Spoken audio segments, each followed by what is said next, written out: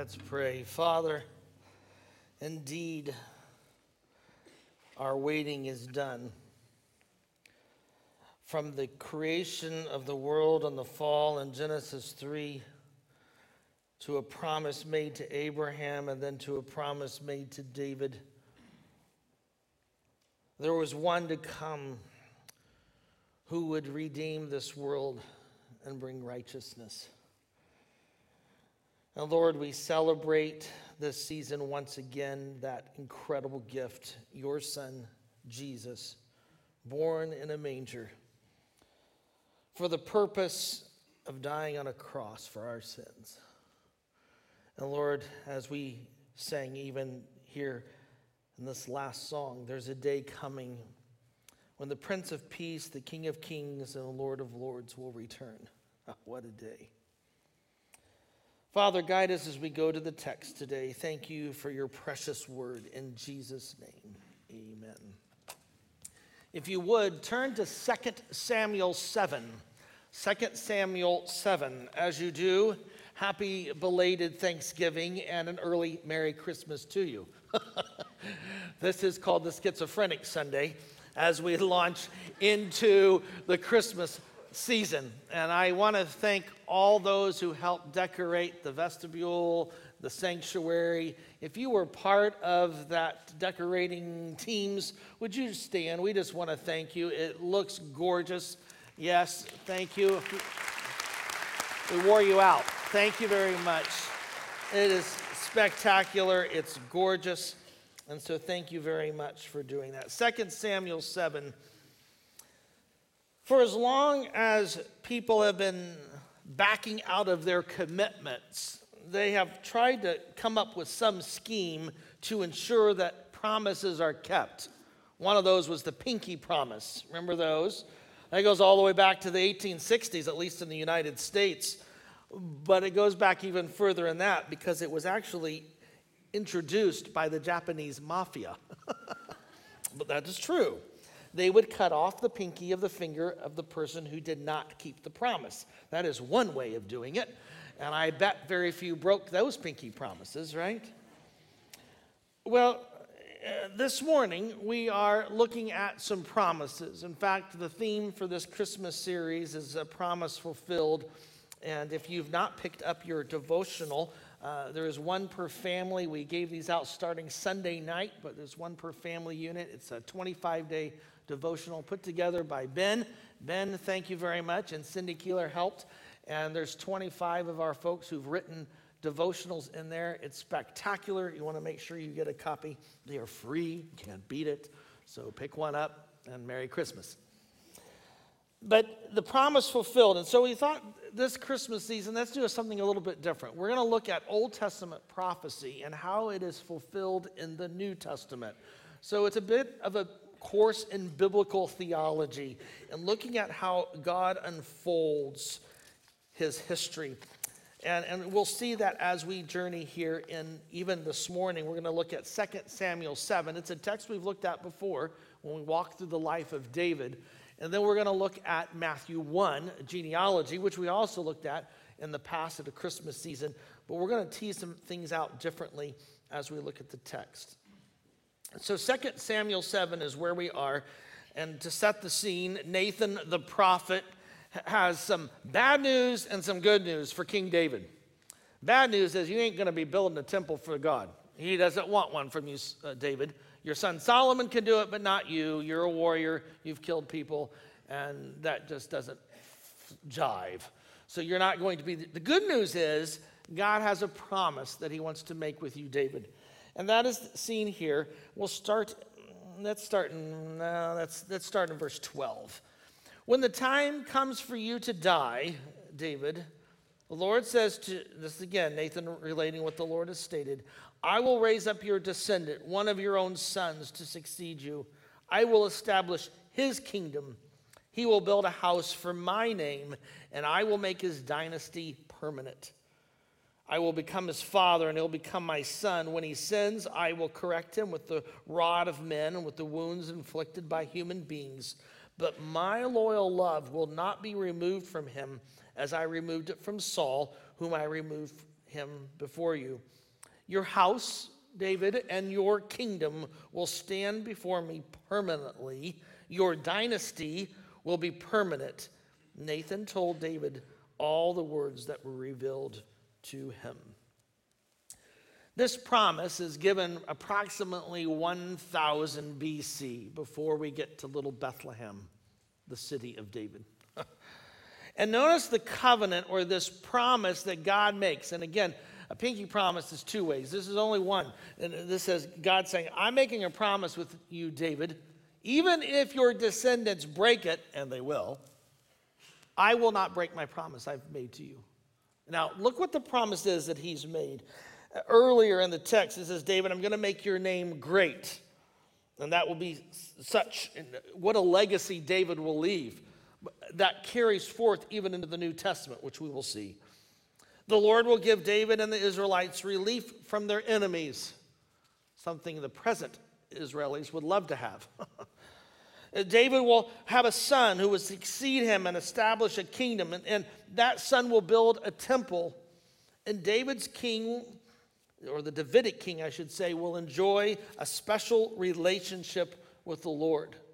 It's no coincidence when we get into the New Testament, we meet Jesus, who is the culmination of this promise, who is seen as the Son of God and the Father who will declare his pleasure in his Son, both at the baptism of Jesus and at the transfiguration. And finally, what's unique to the promise is he tells David, your dynasty, your offspring will be permanent, your throne, you will reign, and your kingdom, a realm, will be established forever. Now, when you assess a promise that's made to you, you factor in a few things, don't you? Not just what is the content of the promise, but who makes it, and, call me skeptical, I also want to know why. Why are you making a promise to me?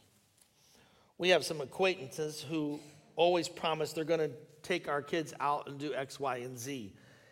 It's become rather disappointing to our kids because we know it'll never be fulfilled, and Mama Bear and Papa Bear want to, well, you know, that we have children in the room.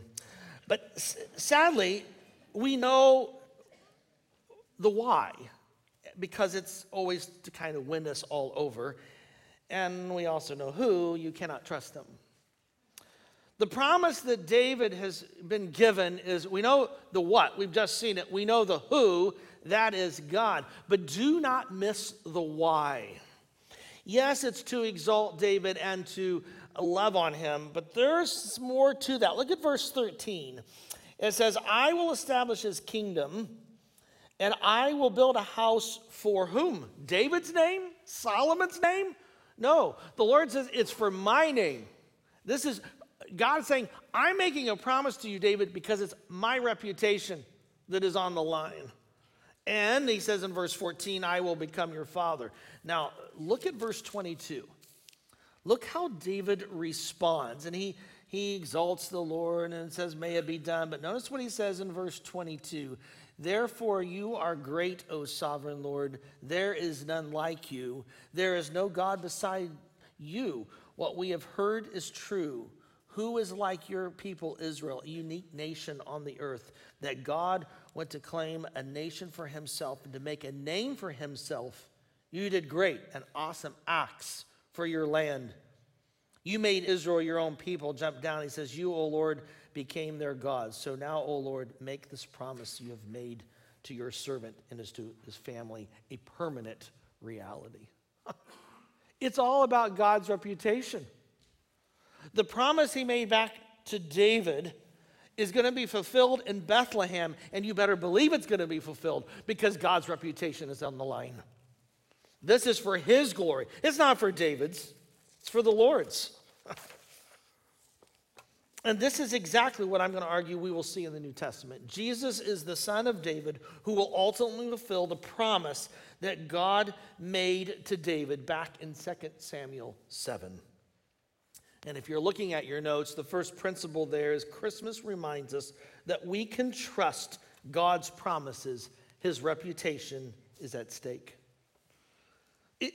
If he falters in anything he's promised, I'll neither leave you nor forsake you. I am with you always into the ends of the earth. Any of these things, then he's a fraud. He's a liar. Let's say he is truly loving and he meant it, well, then he's incompetent because he can't do it. Hebrews 10 states, he, the Lord, who makes the promise is trustworthy. There was a politician who had visited a village and met with the town leaders, and the politician said, what can I do for you? And the politicians or the town people said, well, sir, there's two things that we need. The first of these is we have a hospital, but we have no doctor. I can take care of that, said the politician. He whips out his cell phone, starts talking off to the side. Taken care of. Great. He goes, what's the second problem? The people said, easy. We don't have cell phone reception here. Oops. Some of you are a little slow. It must be the turkey. We'll move on. Unlike the politician or any other person who fails to keep a promise, we can trust our Lord to fulfill his promises. His speech isn't just words so that he can win a vote and popularity. The Lord is not going to become distracted, lose enthusiasm, or that he didn't allow enough time to fulfill it, or that he has a scheduling conflict, or that he lacked the power to do what he said he would do. Time and time again in the Old Testament, how I wish we'd be here all day as we unfold the promise made to David and how it reoccurs throughout the Old Testament. God is going to keep his word. He is faithful. He is faithful to David. He is faithful to the Israelites. He's faithful to his people. And think about it, the demise of Judah and Israel. They split under Rehoboam. The civil war, the country's in disarray, and you think, where's the promise you made to David? What does Jeremiah 33 state? The Lord compares the certainty of the Davidic covenant, this is in the midst of chaos, to the fixed cycle of day and night. As sure as it is, God will keep his promise. Well, let's look at the exiles. The Babylonians come in, they haul the people away, they destroy the temple in 586 BC. It all seems lost. Where is that Davidic promise? God, why didn't you keep it? Can't you hear the people asking that question? Either, God, you truly can't love, or you can't accomplish what you say you're going to do. And the covenant seems to go the way of the dodo bird. Yet in the midst of the exile, Isaiah 11, this prophecy is given. Therefore, there will be one who comes forth, a shoot from the stump of Jesse, the increase of his government and the peace there will be no end on the throne of David and over his kingdom, to establish it and uphold it with justice, with righteousness from this time forth forevermore. Wow. In the world which we live, Christmas is a great reminder God keeps his promises. Johnny Erickson Tata, quadriplegic due to a diving accident at the age of 17, writes, real satisfaction comes not in understanding God's motives. This is a lady paralyzed from the neck down, but in understanding God's character, in trusting in his promises, and in leaning on him, resting on him as the sovereign who knows what he's doing and does all things well. Wow. God made a promise back in 2 Samuel 7, 1,000 years before Christ comes on the scene. And time again in Scripture, Jeremiah, 1 Chronicles, and we go through a ton of Old Testament texts that repeats, God will keep his promise. He is sure to do so. And then we get to the intertestament period, the time between the old and the new. I could show you a slew of Jewish writings that says Christ is coming back. Even the Dead Sea Scrolls, there's manuscripts that talk about God will keep his promise. And it shouldn't surprise us when we get to the New Testament and Christ is being born, we see this. You heard the text from Luke 1. Look at Matthew 1. Let's turn to the New Testament. If you get to Revelation, you went too far. Matthew 1.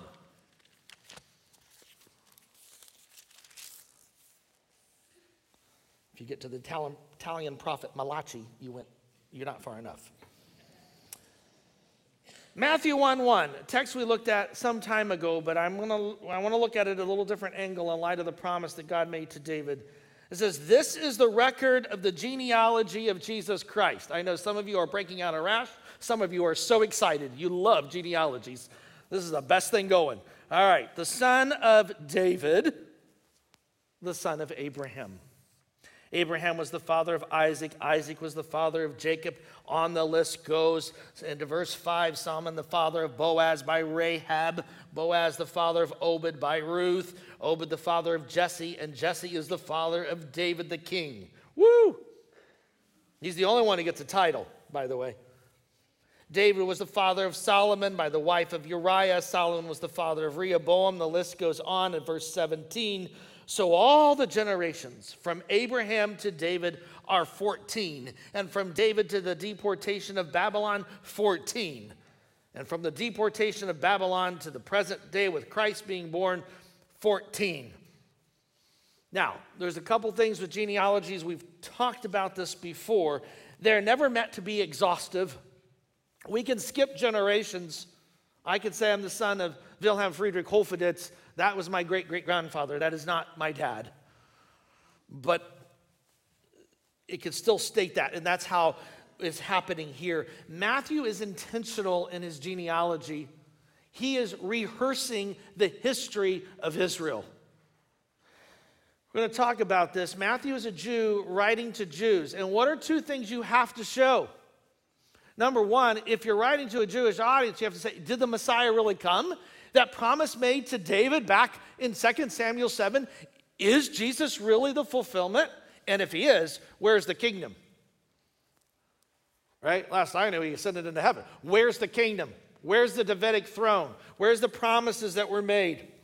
And so Matthew is going to highlight this, but he right out of the starting gate, he gives us this genealogy of Jesus. It's important.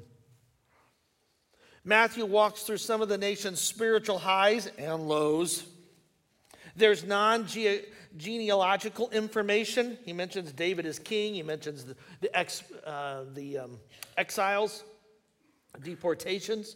There's unusual references, such as the mention of Judah and his brothers, not to mention women who were not usually included in first century Jewish genealogical list. Why? Because again, he is telling the history. And we walked through this some time ago. Again, he's trying to place Jesus within the framework of all that God has promised to Israel. We see God who is gracious and sovereign and his hand through the midst of it all. But do you see the emphasis on David? This is key. Again, Matthew has to show that this promise made to David, which was rehearsed throughout the Old Testament and in the Jewish writings in the intertestament period, that this is the one that we have looked for. And look how he does this with the genealogy. He mentions David's name 5 times. It's mentioned at the beginning, it's mentioned at the end. You'll notice that there's an emphasis on the number 14. Did you catch that? That's key. In Jewish writings in the first century, they would give numeric value to letters. It's called gematria. And this was common. David's letters in Hebrew were Dalet, Aleph, Dalet. The Dalet was worth 4 points. An Aleph was 6.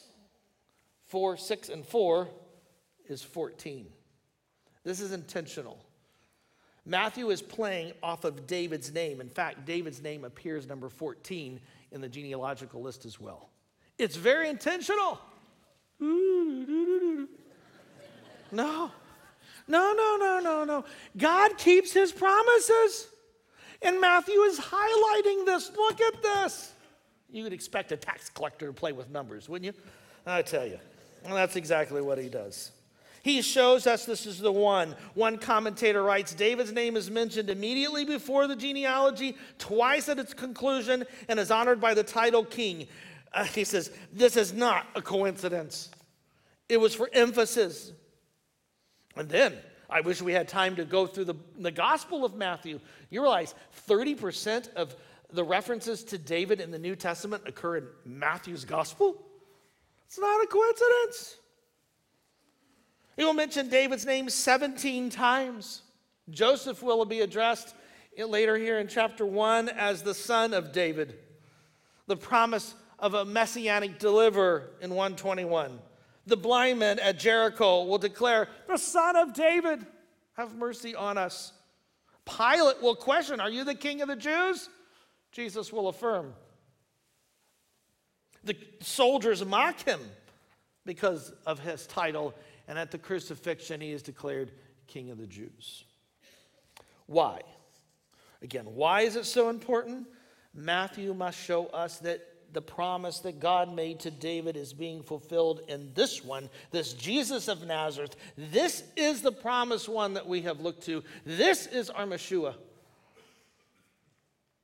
Again, a first century world would have been very familiar with 2 Samuel 7, Isaiah 11. We know that because all you need to do is look at the Jewish writings from the Intertestament period, all the way up into rabbinic writings into the 7th century AD. It oozes a promise God made to David has to be fulfilled. And Matthew says it is in Christ. This one who God has kept his promise, but also this promise which brings peace. And I look at Christmas as this is in your notes there, principle 2, is that Christmas provides peace on account of God keeping his promises. There's not a lot of peace, is there, when someone says, well, I'm going to do, we'll see you next week, and I'll be sure to bring XYZ, and they don't show. Not a lot of peace for them or for me. No. Peace comes from knowing the Lord keeps his promises, even in the midst of sin in the world. Not even Satan can thwart this plan. He's had 1,000 years to try it. And boy, did he seem to be fairly successful throughout Israel's history. I mean, look at verse 3. Let me just walk through the genealogy list. Verse 3, you got Tamar. Oops. If you know your Old Testament history, she seduced her brother. We won't go there. That was Judah. And they had twins, which are mentioned, by the way, in the genealogy list. You know, if you've done genealogy work, you don't include the horse thieves, right? These kind of people you omit. Everyone is von whatever. I'm von Hoffeditz. You know, you throw those in. No. It's very clear. In fact, if I'm making up the story about Jesus, trying to elevate this one as the Davidic king, I'm not going to mention Tamar. Whisk her into the back and hope that no one sees it. But he's not done there. Look at verse 5. Rahab's mentioned. She was the lady in red. Remember her? Ill repute. Verse 6. We don't even mention Bathsheba's name. We just simply say she's the wife of Uriah. Oops. 1 Kings 15, David did what was right and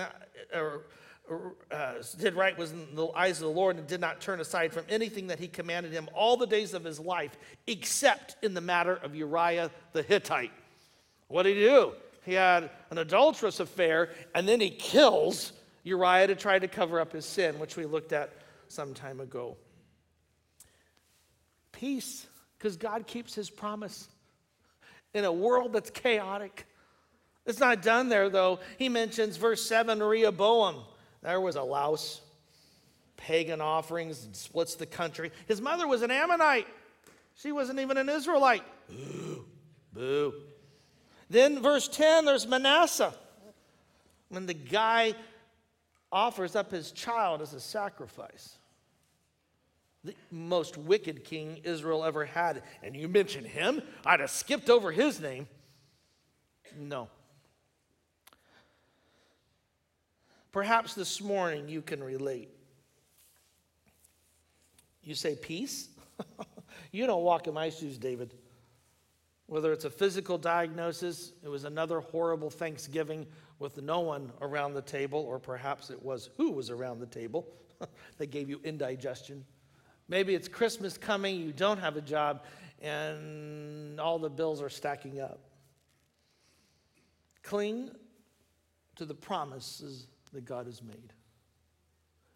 He will keep them, and there's peace in the midst of it. Jerry Bridges states it well. The Bible is full of God's promises to provide for us spiritually, even our daily bread, materially, to never forsake us, to give us peace in times of difficult circumstances, to cause all circumstances to work together for our good, and finally to bring us safely home to glory. Not one of these promises is dependent, watch this, upon our performance. What did David do? Really nothing. What did Solomon do? Really nothing. What did Joseph and Mary do? Nothing. But God in his grace reached into time and space and said, I'm going to keep a promise, and I'm going to do it through Jesus of Nazareth, my son. And Jerry Bridges closes, they are all dependent on the grace of God given to us. Indeed, peace comes in knowing that the Lord's promises are laced with his grace and his mercy. God still kept his promise when David committed unpardonable sin. God kept his promise when the Israelites mourned the death of their beloved great King Solomon. God kept his promise when the country was ripped in two in order to, under the incompetent leadership of Rehoboam. God kept his promises when the political leader Manasseh abused his position and promoted gross wickedness in the land. And God kept his promise when all dreams and hopes seemed to be dashed, when the Israelites became refugees during the Babylonian exile. This is our God. He's a promise keeper.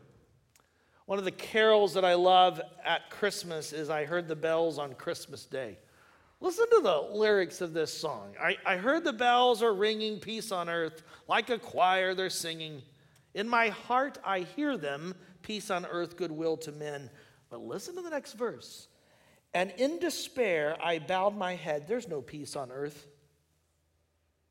Hate is strong. It mocks the song of peace on earth, goodwill to men. Then rang the bells more loud and deep. God is not dead, nor doth he sleep. Peace on earth. The wrong shall fail, the right prevail, when peace on earth, goodwill to men. Do you hear the bells they're ringing? The light the angels are singing? Open up your heart and hear them. Peace on earth, goodwill to men. So when you pull out that nativity set and the straw goes flying all over the house, and you put the little pieces together, you remember God keeps his promise. And in that comes the peace, this rest that we have in knowing this is the one. Well, you say, Matthew, thank you for showing us. And again, we could look at various texts in the gospel where Jesus is identified as the son of David, but where is the kingdom? After all, the first century Jews were looking for a royal Messiah, a Davidic king who would fulfill the promise that was made to David, overthrow Rome. They were looking for a king that would eliminate corruption in the temple, a king who would eliminate poverty and food shortages, a king who would bring healing, bring answers to the medical industry, and resolve political upheaval. Sound familiar? This is what they were looking for, and that's why they could not compute that Jesus, wait a minute, you're going to a cross?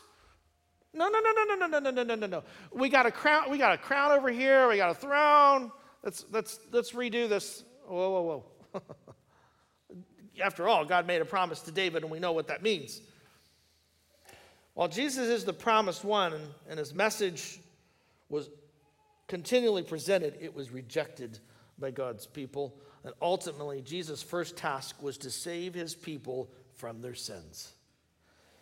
As it became evident, Jesus didn't come to sit on David's throne, though offered to the Jews at his first coming, but to die on a cross.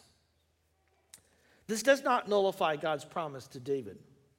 I would argue that never in the New Testament is the hope of Israel and the work of the Son of David changed to a mere spiritual kingdom.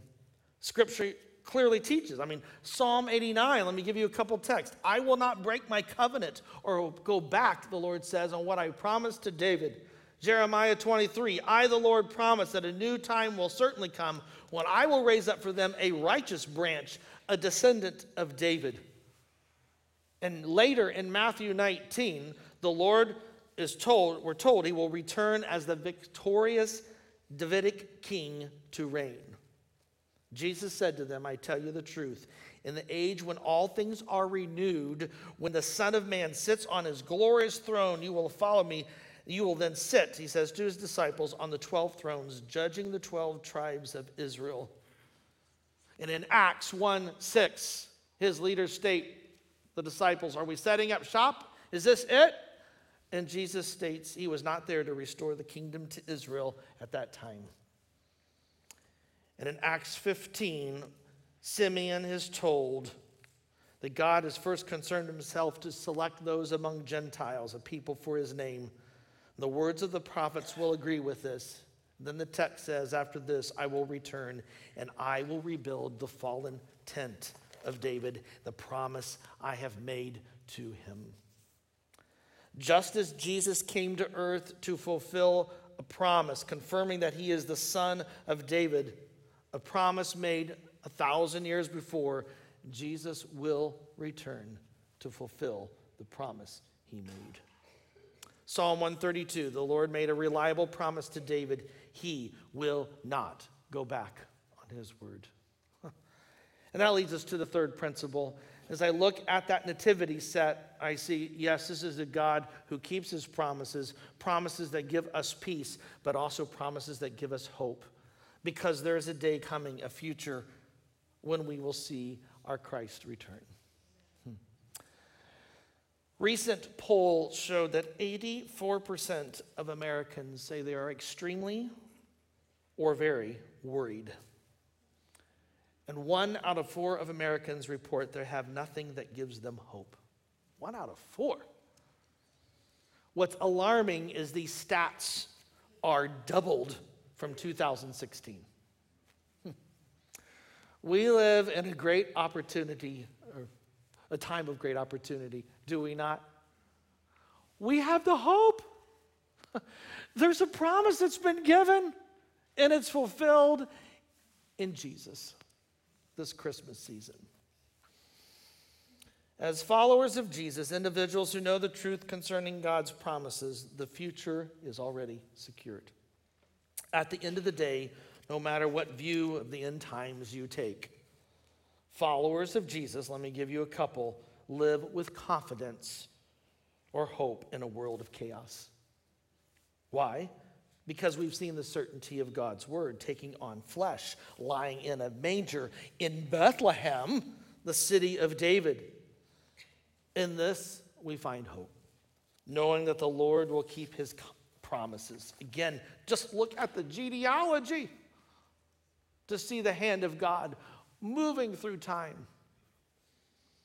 Hebrews 9 says, these all died in faith, not having received the fulfillment of the promises, but having seen them afar off, they were persuaded and they embraced them. Why? Because they knew who their God was. He's a promise-keeping God who does not operate on our timetable. He operates on his timetable, but it will be fulfilled. And we have confidence or hope in knowing eternal life awaits all those who call upon the name of the Lord. Why? Because he keeps his promises. And as we saw earlier, not only does it's his reputation is on the line. As the text we looked at last week, he has called us before the foundation of the world. He's given us his son, and if we've placed our faith in him, he's given the Spirit. He's got a lot at stake. Corrie ten Boom, many of you know who she is. She hid Jews in the hiding places, the story, how they hid Jews during World War II in Amsterdam. She makes this great comment. Who can add to Christmas? The perfect motive is that God so loved the world. The perfect gift is that he gave his only son. The only requirement is to believe. The reward of faith is that you will have everlasting life. Do you know this Jesus? Our world it's amazing how many commercials no longer say Merry Christmas. Used to, you'd see even the nativity set in the back of the room as they were panning the Christmas decorations in the house. You don't see those much anymore either. But he's still the reason. He is why we celebrate, because God, who made a promise back to David in 2 Samuel 7, it was literally fulfilled in this one called Jesus, and this Jesus is coming back, and he will reign as the Davidic king, because God keeps his promises. As Christ followers, we should not rest in the valley of doubt and fear, but climb to the hilltops of security, basking in the hope we have in our victorious Savior. It's not a wish, but our hope is riveted to the certainty of the promises to the future that God has made. The promises of God should be embraced, tightly in our arms. For it's there that we find for our souls comfort and strength in our wanderings, our temptations, our failures, and our sufferings. And so, if you haven't set out the nativity set yet, or you walk by it in your house, may we all be reminded we serve a God who keeps his promises. A promise that he made to David comes embodied 1,000 years later in a baby wrapped in swaddling cloths, lying in a manger. Bobos in the back of the manger scene. This is the promised one. Our promise-keeping God can be trusted, and for that we have peace. And in the presence of conflict and all that we endure, we rest in hope in knowing the future is secure. Great news the angels brought. Great news that brings joy to all people. Our Redeemer lives because God keeps his promises. Father, we come to you and we thank you that you are a promise-keeping God. Lord, we did a bit of a quick journey through biblical theology, but this thread, this Davidic promise that you made, this thread, if we turn the tapestry over of Scripture, it's woven through. From 2 Samuel, we see that thread, and it moves through the historical books, the prophetic books, and when we come to the New Testament, it just comes screaming out. This is the one we have looked to. You have kept your word as you say you do, and as we know you do. And Lord, in the midst of all of life's difficulties and curveballs and struggles, Lord, help us in our unbelief. Help us when we struggle, and may we cling to the promise that you have given us that we know. Because Christmas is a reminder you're a promise-keeping God whom we can trust. And Lord, thank you that the story didn't end in Bethlehem. It didn't end with the shepherds and the angel. It didn't end with the wise men and Herod. It didn't even end with the death on a cross and a resurrection from the tomb. Because there is a day coming when the Son of David will return and he will reign on this earth. Lord, help us to be faithful as we cling to the promises you've given. In Jesus' name, amen.